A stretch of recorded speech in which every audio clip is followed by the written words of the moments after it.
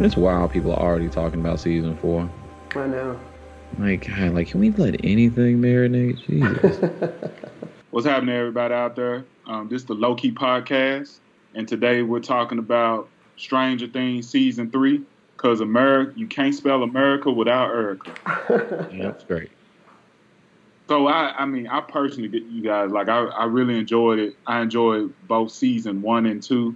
One of us actually haven't seen 1 and 2, which I think is pretty interesting to watch a show of that caliber without actually catching up with the previous seasons. But I don't know, it's pretty awesome though.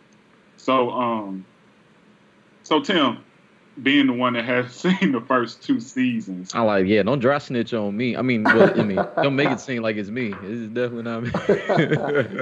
It's what was your take on everything? Like, was it still pretty easy to catch up with the storyline? And yeah, I kind of like not knowing what was going on because you just had to immerse yourself in it and make sense of some things that made absolutely no sense. And it was fun. I mean, it's just a fun show. The same way that seeing, Back to the Future 2 without seeing Back to the Future 1 would probably be just an added layer of solving a mystery that made the show actually more enjoyable for me. I really like Chips Ahoy. I'm exactly the same age as Erica, the Chips Ahoy girl. I was also 10 years old in summer of 1985. So I do feel like I had that advantage of I knew all the cultural references, even if I didn't know the backstory of Stranger Things. Yeah, and that's kind of like, it almost feels like, in a weird way, for me, I understand still all of the references, even though I was not born at the time, right? Like, when exactly does it take place? I know it's the 80s. 85. 85. So, yeah, I wasn't born to 86. But for some reason, every time I watch Stranger Things, I feel like it's relatable to me, especially, like, when I'm thinking about, like, Back to the Future, the music of the 80s, and also, of course, the movies and the never-ending story and everything. Yeah, I thought that was a really nice touch at the end there, particularly given, all of the, all the things converging at once, and it's like, hey, man, like, that's cool and all. Well, first, hey, Dustin, good for you. Glad Susie's real. Hey, dog, like, we got, like, the Mind Flayer chasing us. We kind of need you to, like, do the fast version of the song, please. And spoiler warning, we're going to be spoiling everything. Yeah. I guess, and we didn't introduce our own names, which is fine. You'll catch up. It's cool. That's how we're going to run it today. That's how excited everybody was to talk about the show. So, I guess, since we're just jumping around, let's try to, I guess, go somewhat topic by topic. Man, I'm telling you, like, well, first off, we're not doing this in any real structural way, and there's so many reasons that not seeing seasons 1 and 2 is definitely going to influence how you see certain stuff in the show. But let's kind of skip some of that for now. Tim, you haven't been somebody who hadn't seen it yet. Kind of, what did you think of just the different, like, the structure of the show, like how it flowed, having the different mysteries culminate, like, all being separated and then culminating to, like, one big mashup while the characters meet again? How'd that work for you? I really like it when a show gets to that point where they can just have drama of you waiting for the characters to reunite again. I feel like there were whole seasons of Lost where you were just waiting for them to get back together, and just seeing them all in one place was such a thrill. And that kind of happens at the mall. I loved everything with the mall, by the way. That mall felt very historically accurate. And yeah, it was really thrilling to just see everybody get back together and reunite at the point that they did. I think it was just fun. It was just a really fun show, and I thought they kept a lot of things boiling at the same time. I was interested in everything going on. There wasn't a single subplot that I thought, oh, this one's kind of a dud. I thought they were all pretty involving and pretty fun. It's funny because you get to see the show in season 3, like, when they finally got the budget all the way. Right. Because I don't even think they would have had mall budget in season 1 or 2. Like, all the stuff you saw with the monster in this season, like, I think we saw the monster, like, really be present in, like, 1 or 2 scenes in season 1. And then in season 2, it's a little more frequent, but we got a lot of monster in this one. I thought that was really cool too. But I did think the 80s vibe, I mean, they really captured that. I mean, clearly the design people were given free reign to say, okay, look, if you guys know how to pull it off, let's make it happen. And I thought that, even though I wasn't, alive at that time, the vibe you get, the colors, the way you were saying the malls look, the kind of the recreation of the different aesthetics from the food labeling to, just the way the brands were lit up and the whole atmosphere itself just really, it just seemed right. It seemed of that moment and of that time. And Keith, I guess you would agree with that. Yeah, and there's this also like strange feeling I got while I was watching it. Mind you, I'm watching it like super late at night. And so the scene where Dustin was singing Never Ending Story to his girlfriend, and they're in the car, you got the mind flare chasing after them. The first thing I thought about, the Never Ending Story was low key creepy as fuck to me. Yeah. It was. And it was kind of dark in its own way, but also beautiful in a sense. Like it still had that sense of wonder, sense of mystery to it.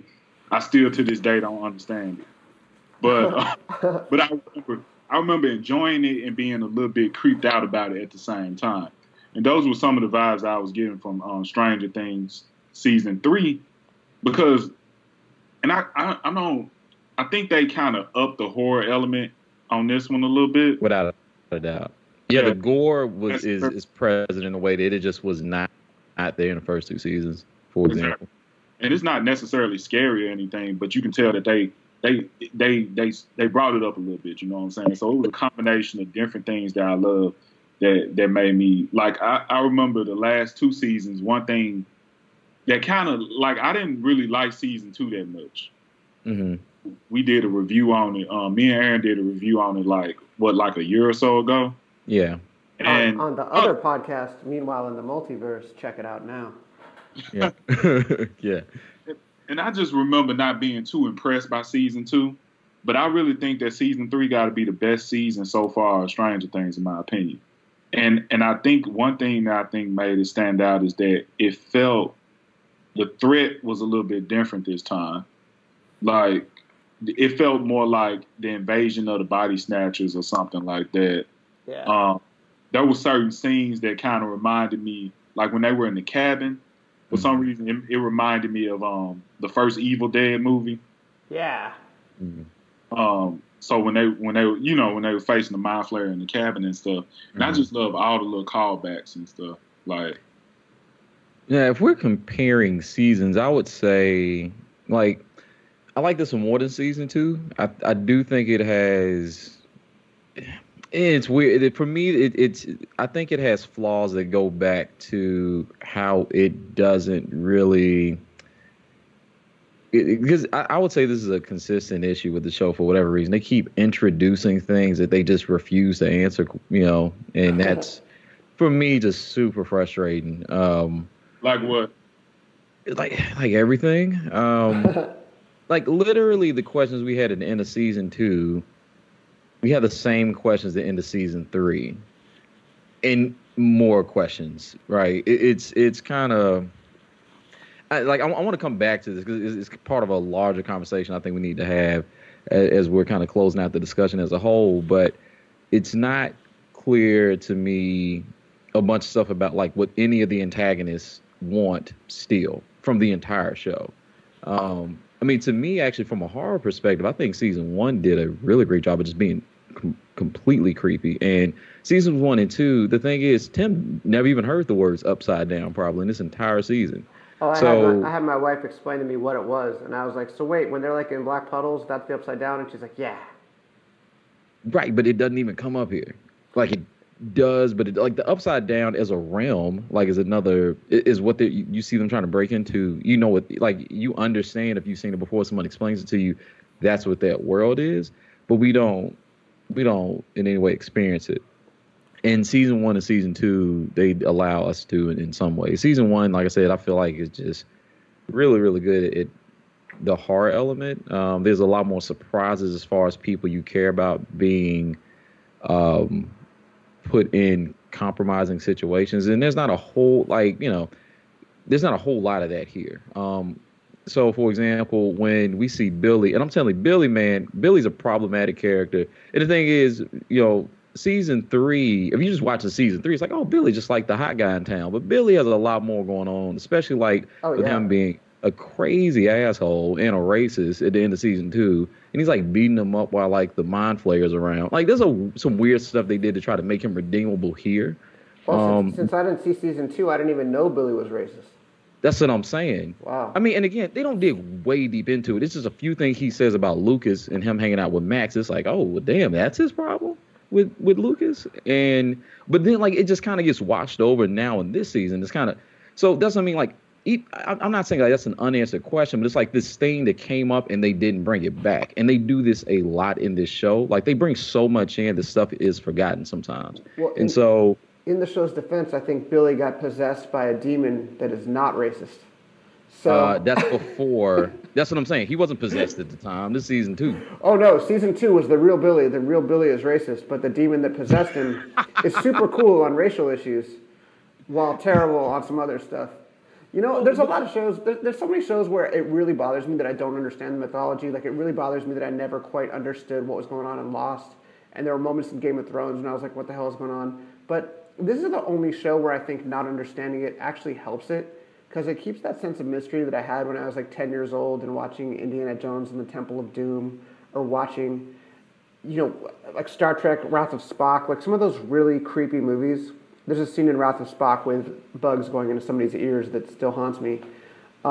Just not understanding and not knowing, like, is this part of adult life? Is this just what it's like when you're a grown-up? And just the mystery and the strangeness of it, I think, really works in the show's favor. And I think if they explained it to me, if they were like, here's everyone's secret origin, I think I would actually like it less. Because they've ruined so many good characters, from like Darth Vader to Hannibal Lecter. Not totally ruined them, but weakened them by giving us their entire backstory.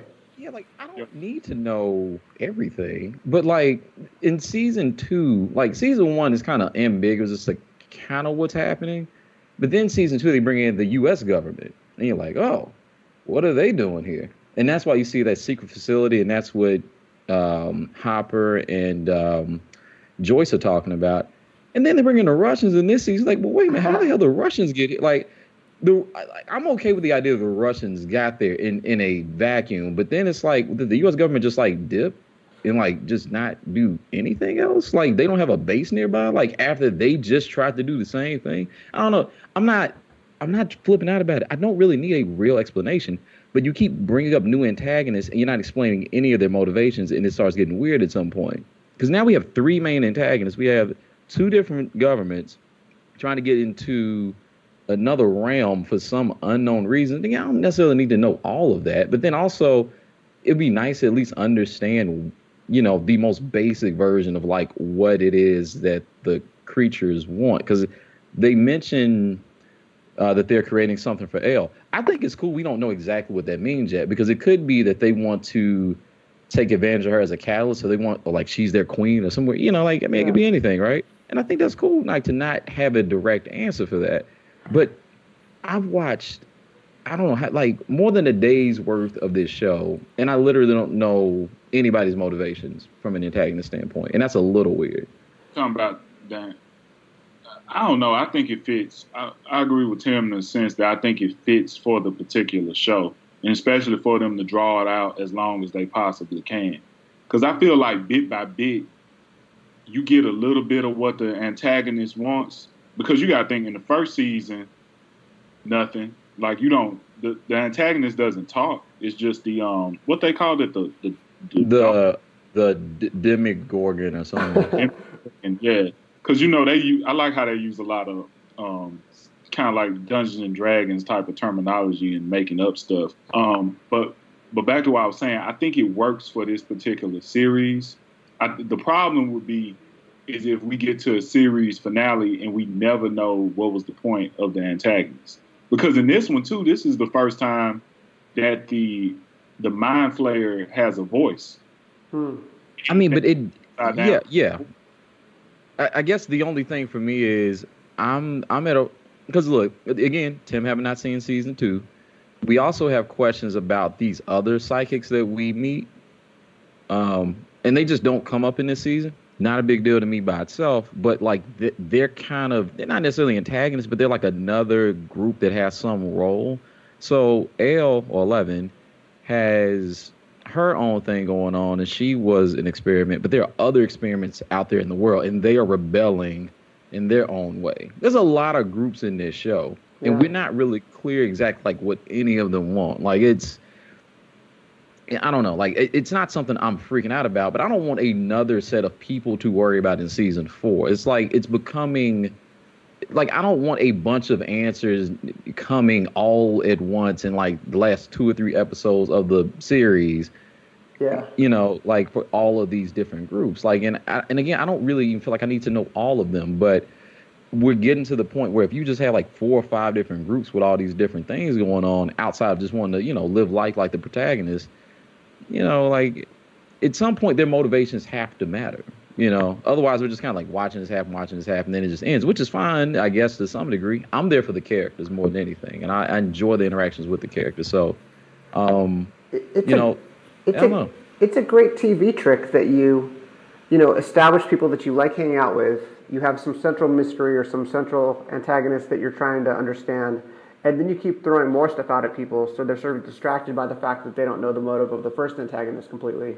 And you just keep going. And Lost did that too, where they were like, oh, you've sort of figured out, who the enemy is? Well, meet the others. Well, meet this other strange guy. Meet this other strange person.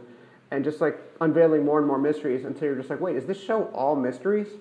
And while it bothered me with Lost, because I felt like Lost was going to have a solution that I didn't feel was completely fulfilling, I don't care if there's a solution on this show. Like, I kind of enjoy the hang enough that it doesn't bother me, because that feels like a part of childhood. Is you go, oh, when I'm older, I'll understand all this.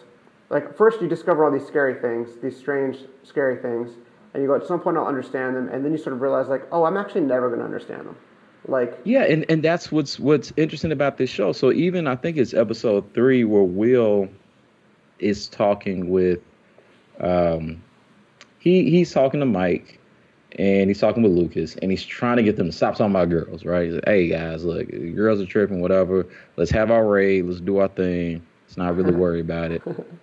And they, like, phones ring. Oh, the girls calling, blah, blah, blah. And he's like, look, it doesn't matter if they call. Let's like, have fun, this and that. And he's like, and Mike says, well, you thought we were just going to sit in the basement forever and just play games? And he's like, yeah, it's kind of what I wanted. Yeah. And to me, those moments actually would end up being, the things that you're kind of there for the most. They're the most impactful. They're, kind of the driving force of the show in a lot of ways. And so, that's what's always so weird. So, like, when we get to these moments where we're like, we are answering missions. We're dealing with the bigger plot points. Or even like in the hospital where Elle and Mike are making up, and like we have this crazy thing happening, like all this kind of culminating, and these things are, they're spliced in a way that I do think makes sense. But like, how do these things marry in such a way where they don't feel like one's dragging against the other? And that's always the question in situations like this when you have so much going on. I thought for the most part, in a lot of places it did work well, but I think. I just wonder, like, how many characters is too many? Because we're gonna get more. I love Dustin and his relationship with oh my God, I can't think of his name right now. Steve Hare. Dustin and Steve. Yeah, it's man, seeing it's so fun seeing the evolution. I know in season 3, seeing it like in just like that box is cool, but like seeing how they've grown together is really interesting. I kind of wish Dustin had got more time with the whole party, but it was really fun to see them together with Erica and with Robin doing their thing and bringing Robin and Erica. Robin's a new character. Erica is an old character, but she hadn't gotten a chance to do things. But those are 2 really strong additions to the show, I thought. Yeah. I also think that Steve, he has the most interesting character arc for me. Like, most of the other characters, they consistently kind of remain the same for the most time. Like Will, he always gonna be whiny and scary and whack. He gonna always be whack. The other boy Mike is gonna always be a jerk.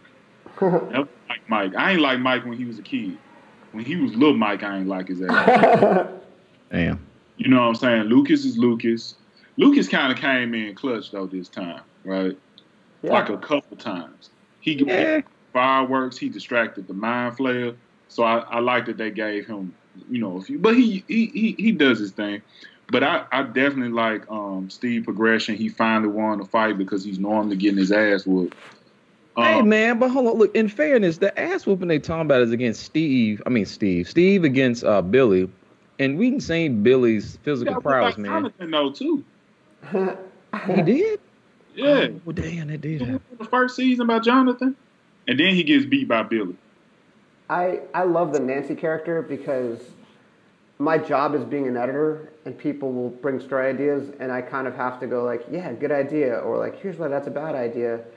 And it just, to see the guy, the white-haired guy who, and also the very 80s dude who's just like, that's a terrible idea, and just mocks every idea she brings in. Hey man, his burns are funny, man. Come on.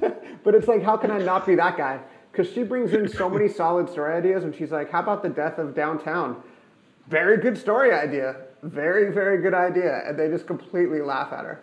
But look, honestly, what was so funny is the show, like, so they have this character make that joke, and then the show just completely stops talking about the degradation of, you know, of the town because of the mall. And I'm like, this show forgot about it. Like, it was actually kind of funny to me. I was like, this doesn't feel like meta commentary. It feels like, you know, just something that just kind of happened as the plot progressed and more important things had to go on.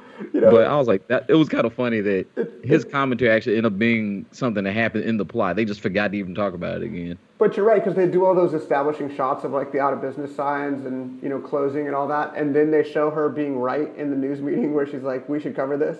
And then they totally drop it at the same time. Yeah, and they show Hopper talking about permits and all this shit, and he's arresting people. And then it's like, oh man, hey, I really don't want to do this. And then he gets a shirt from the mall. And I mean, like, I thought that was really funny. Like, I thought that was slick how they did. I was like, all right, this is cool. And then they just don't talk about it again. Which, it's not really important to the show. But it is what we all do, where we're like, I'm going to protect this small business. I'm going to only shop local. And then you're like, I need a TV. Best Buy is super convenient. So let me ask y'all a question. So essentially, we got 3 different stories going on at once that's somewhat interconnected, right? And I feel like each one of these stories could be like a separate small movie by itself. Yeah. If you were to choose one that you would want to just focus on just by itself, which one would it be? Like, which story? Would it be Mike and Elle and all that? I'm going to the mall and I'm going into the Russian secret base. Because the thing is, like, honestly, sometimes they're just doing too much shit. I like a lot of things about Stranger Things and the universe in general, but I'm telling you, I don't need that Russian scientist. I don't need that subplot. It doesn't even do anything. That I'm actually going to choose that one as mine because as like an 80s kid, as somebody who was 10 in 1985, the threat of the Russians invading was so real to us. Like, once we saw Red Dawn, we believed that was going to happen. And even to the point where I had a club. We were called the Wolverines, named after the club, not the club, but the kids in Red Dawn, where we were like ready for the Russian invasion. Like, we were drilling for when the Russians came.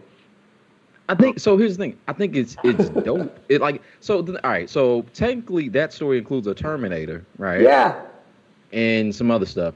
The problem with that one though is at least how it works. I'm confused. Are you talking about the story with Hopper, Joyce, the Russian, whatever his name. Alexei. I'm gonna keep calling him Smirnoff because that's what Hopper kept calling. His name was Alexei. Yeah. And then oh my God, I keep forgetting that other guy's name. The dude who acts as like a pseudo American spy. They always go to him for information. Yeah. I love that guy. So the thing about that plot though is once you kind of go through and you look back at everything, they actually didn't bring anything to the table. Like, even when they got to the mall, the kids were like, oh, no, look, here's how it's going to go. And the only thing Alexei said was, hey, you got to turn 2 keys at the same time. And, like, here's where you find those things. But then the kids were like, all right, we already been down there. Here's where you go. Here's you don't even have I forgot it's somebody's constant, like whatever that number is. And they had to do the song, and that was fun. The kids do all the legwork. Oh, Like, I want to see the movie about the kids. If you told me there was a movie about a bunch of kids who go into a secret Russian base hidden under a mall, Indiana Jones and the Temple of Doom style, I would be all about that movie. That has everything I cared about in 1985. That was literally like my favorite plot trend. Like everything was Steve and Robin and Erica and Dustin. I could have just watched that by itself and been fine. Me too. And that's why I asked that question. I really appreciate how they did the relationship between Steve and Robin. Me too. I'm glad that it That's didn't cool. go the route of becoming a romantic relationship. I really enjoyed their friendship. And sometimes, like, I don't know if this is considered to be a sexist film trope. I kind of hate that every movie with a man and a male and a female lead, they have to be together. Yeah, I really liked how they handled it. I liked the reveal about her where he was just kind of incidental to her life or kind of an obstacle to what she wanted, which was the other girl. And I like how she just kind of casually explained it. Not casually, but the way that she just matter-of-factly explained it to him and the way that he matter-of-factly accepted it, I thought was well handled. And just all around a good twist, but it didn't feel like an exploitive twist. I thought they handled the whole thing really well. Yeah, but I do say though to that it did kind of make me at first, well, not necessarily feel away, but the fact that it had for them to not be romantically involved, it had to be that she was a lesbian for that not to happen. Right. Instead of just being like they just friends. You know what I'm saying? Yeah. It's honestly. I'm glad that we have that sort of representation present in the show, particularly considering we're talking about the mid '80s. I thought that was cool that she was like, "This is my friend. I can tell him this," and like we almost died. All this, but it would have been dope for her to be like, "Yeah, actually, like, yeah, I just want to be friends." Yeah, it's kind of like when Kanye said, "And your girl don't like me. How long has she been gay?" Like. Like that's kind of like how I felt Steve was thinking, like, oh, so you don't like me because you like girls, it ain't nothing. So at the end of the day, Steve probably his ego ain't hurt, and it's like, I'm still who I am, like I'm still Steve the Hair Harrington, and but I mean, other than that, I still like the fact that they were friends, it was pretty cool. Do you guys know who her parents are? Maya Hawke? No. Her parents are Ethan Hawke and Uma Thurman. And what a combination. Dang, y'all can't see my face, but like my jaw dropped. Like realizing that, somebody told me that beforehand, and how much she sounds like Uma Thurman sometimes is crazy. And then both of her parents are great actors. Like, right. She crushed this too, man. Yeah, she's going to be an absolute monster in every movie for the next 10 years or longer. Yeah. I agree with what you said earlier, Aaron, about like her and Erica really did stand out a lot in this season as some real good new additions. Yeah. I also like how often do you get like a totally stock character like Erica who's just like, I'm the spoiled kid who wants more samples at the mall, who then gets like a great role. And like they totally expand it into her being like, first I was like, all right, I get it, this is kind of annoying. But then they like make her better and better and give her more and more to do. Right. You just never see that. That was cool. Well, also, man, working in the mall, they really capture how terrible that can be.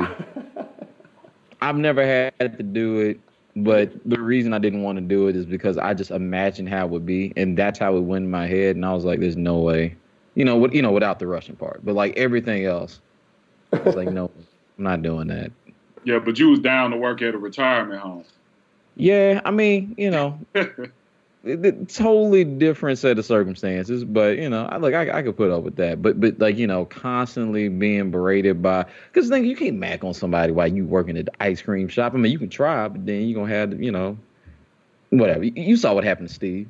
Dude, they got that so right. That was exactly right. I remember like working jobs in high school, and just the dude who you don't like in high school comes in, and you're like, damn. And makes fun of you in front of the girl or whatever, and there's nothing you can say because you're on the job. It sucks. Well, it's not even there's nothing you could say. It's just like, first off, you probably ain't got the clout to say nothing back anyway. and you in your work outfit. Yep. And like, I mean, unless the girl really into you, like on some goofy movie, Disney movie kind of stuff, you ain't, I mean, it's just not a good look.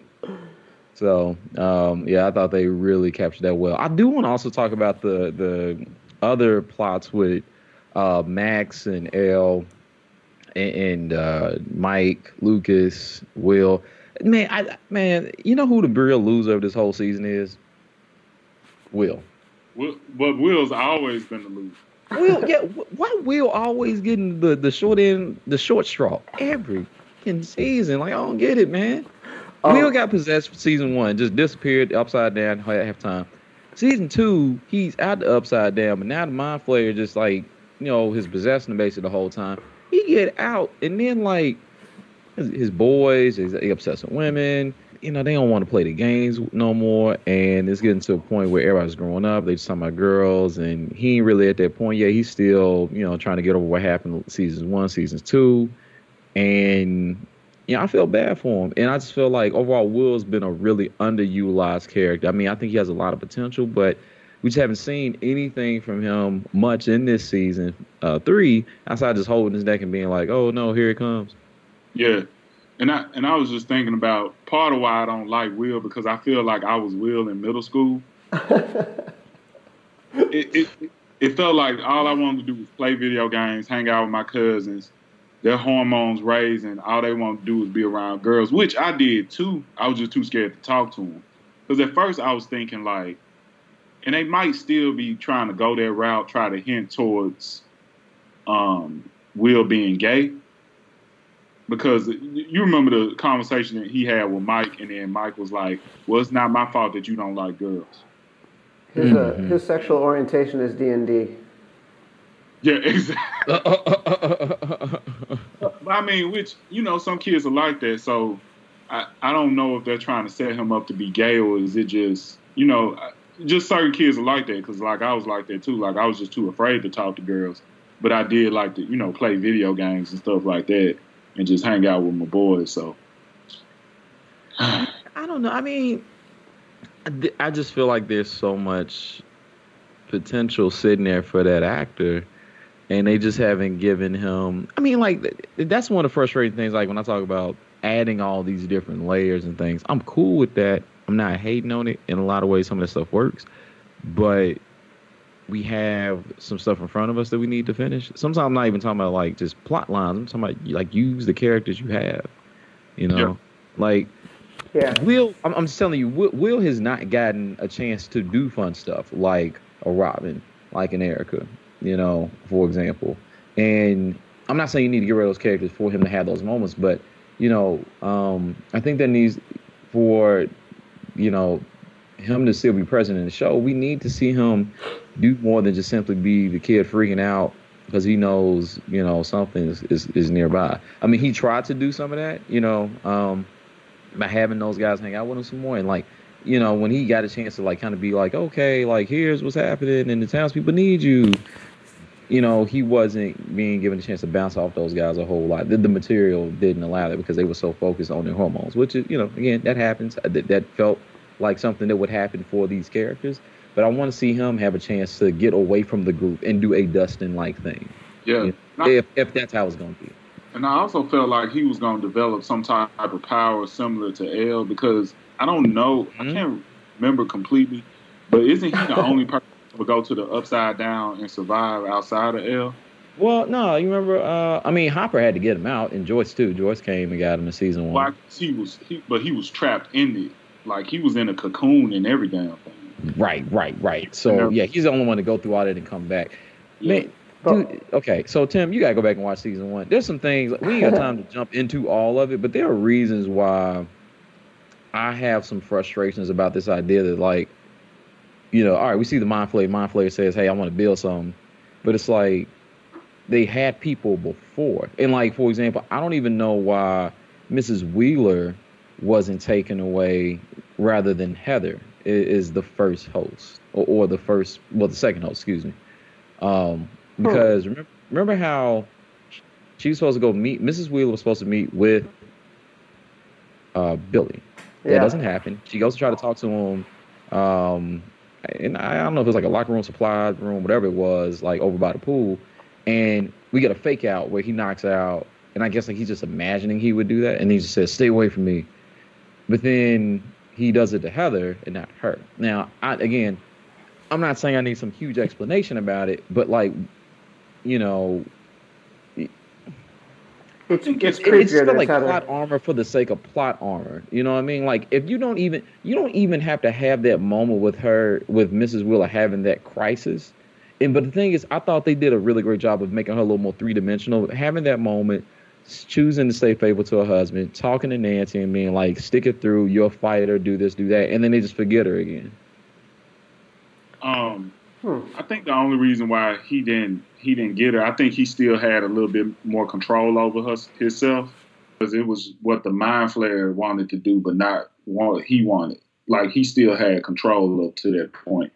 Now, I essentially thought that he took over Heather because of who her father was, but Okay. towards the end, since they all turned to like human goop, I guess it didn't make a purpose, because I thought they were going to try to like have like some type of control over the residents and stuff. Yes. Yeah, something like that, because her father worked for the paper. It's a big miss moment for me because one of the things that they said early on, like midway through the season, is like because they didn't actually know the scope of what the Mind Flayer was doing. They showed us like them getting a pretty decent chunk of the town. I mean, it was like tens of people, right? And imagine like an arm, because remember, like they even show like when they found Elle, I think it's like episode 6 or 7, and they all the people starts dropping what they're doing. It's like going in a certain direction. Now that means they all just went to become part of the Mind Flayer. But imagine an army of these people individually going to go try to get her. Almost like they're not zombies, but you know what I mean. Like that had potential too, or even like use the paper to go after them, or write a story that says something salacious or gets people against Hopper or whatever. Like there were things they could have done that would have been really interesting that I guess that maybe they didn't have time to do. And they were hard to kill by themselves. Yes, I thought that was really cool. I wish they had done more with that. Yeah, because you had the other two guys at the paper that tried to kill Nancy and Jonathan at the hospital. Mm-hmm. And then Billy had like superpowers. Yeah, like I don't know why it chose Billy. Probably because he was the first one to be like I guess the harbinger of everything. Mm-hmm. But I do think that it was a missed opportunity to make them all fuse together into the Mind Flayer like Voltron, and just make him bigger over, having like a army full of like zombified people. And it also was kind of jacked up that all them people died. Yeah, like but that's why Mrs. Wheeler not dying feels like a missed opportunity too to me. It's not about I don't want her to die like that character, but to me, we didn't really lose anybody who was a character that audiences really, really cared about. Now, for some reason, honestly, people really felt bad about Billy. And people were mad at Hopper because they were like, he's being so much of like a macho man and being like so like he has like toxic masculinity and all that. I'm like, oh my God. Like, so like what Billy being the racist, beating everybody ass and beating up Max and doing all this other shit, like he deserves to die more than Hopper. Like, what are y'all doing right now? Yeah, it's kind of like the Chris Brown syndrome. Like, if you attractive, you get away with being an asshole. But if you're not attractive, then you a chauvinistic pig. Yeah, I mean, well, to be fair, if Hopper looked like, Schwarzenegger when he was doing Conan, I think people would have been just fine with him being toxic, probably. And I don't even see nothing really was wrong. And then you got to understand Hopper's character too. Didn't he lose a daughter at some point? Yeah. Like he had a lot of different like underlying issues and stuff like that. And they were like, why'd he talk to Mike like that? I'm like, are you serious right now? Are you serious?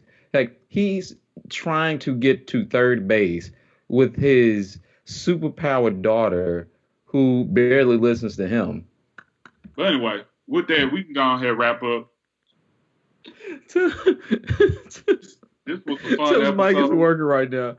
So for technical difficulty. So unfortunately, we couldn't get him in on the last, bit of the episode. However, if you enjoyed yourselves thus far, please like, whatever the hell your thing is on your platform that we are currently being heard, through your headphones, speakers, whatever you're using on your exercise, your daily commute, whatever it happens to be. Like, subscribe, review, share with one friend. Even that by itself does a huge service to us, getting the word out. We, as you can see, overall enjoyed it. I have a little more criticisms than everybody else, but that was really dope. Looking forward to season 4, which is already being supported in a lot of ways by folks already. But yeah. Anything else you want to add, Keith, before we start closing out? Tim is with us in spirit right now, so he's gone but never forgotten. Yeah, he's striking vipers. You can't see him, but he's just waving from here. And if you guys like this podcast, check out me and Aaron on Meanwhile in the Multiverse. Also follow us on Instagram at the Low-Key Podcast. And yes. check out Tim's podcast he has with his wife called Shoot This Now. And so that's about it. We out of here. All right, we'll holler at y'all on the next one. Peace.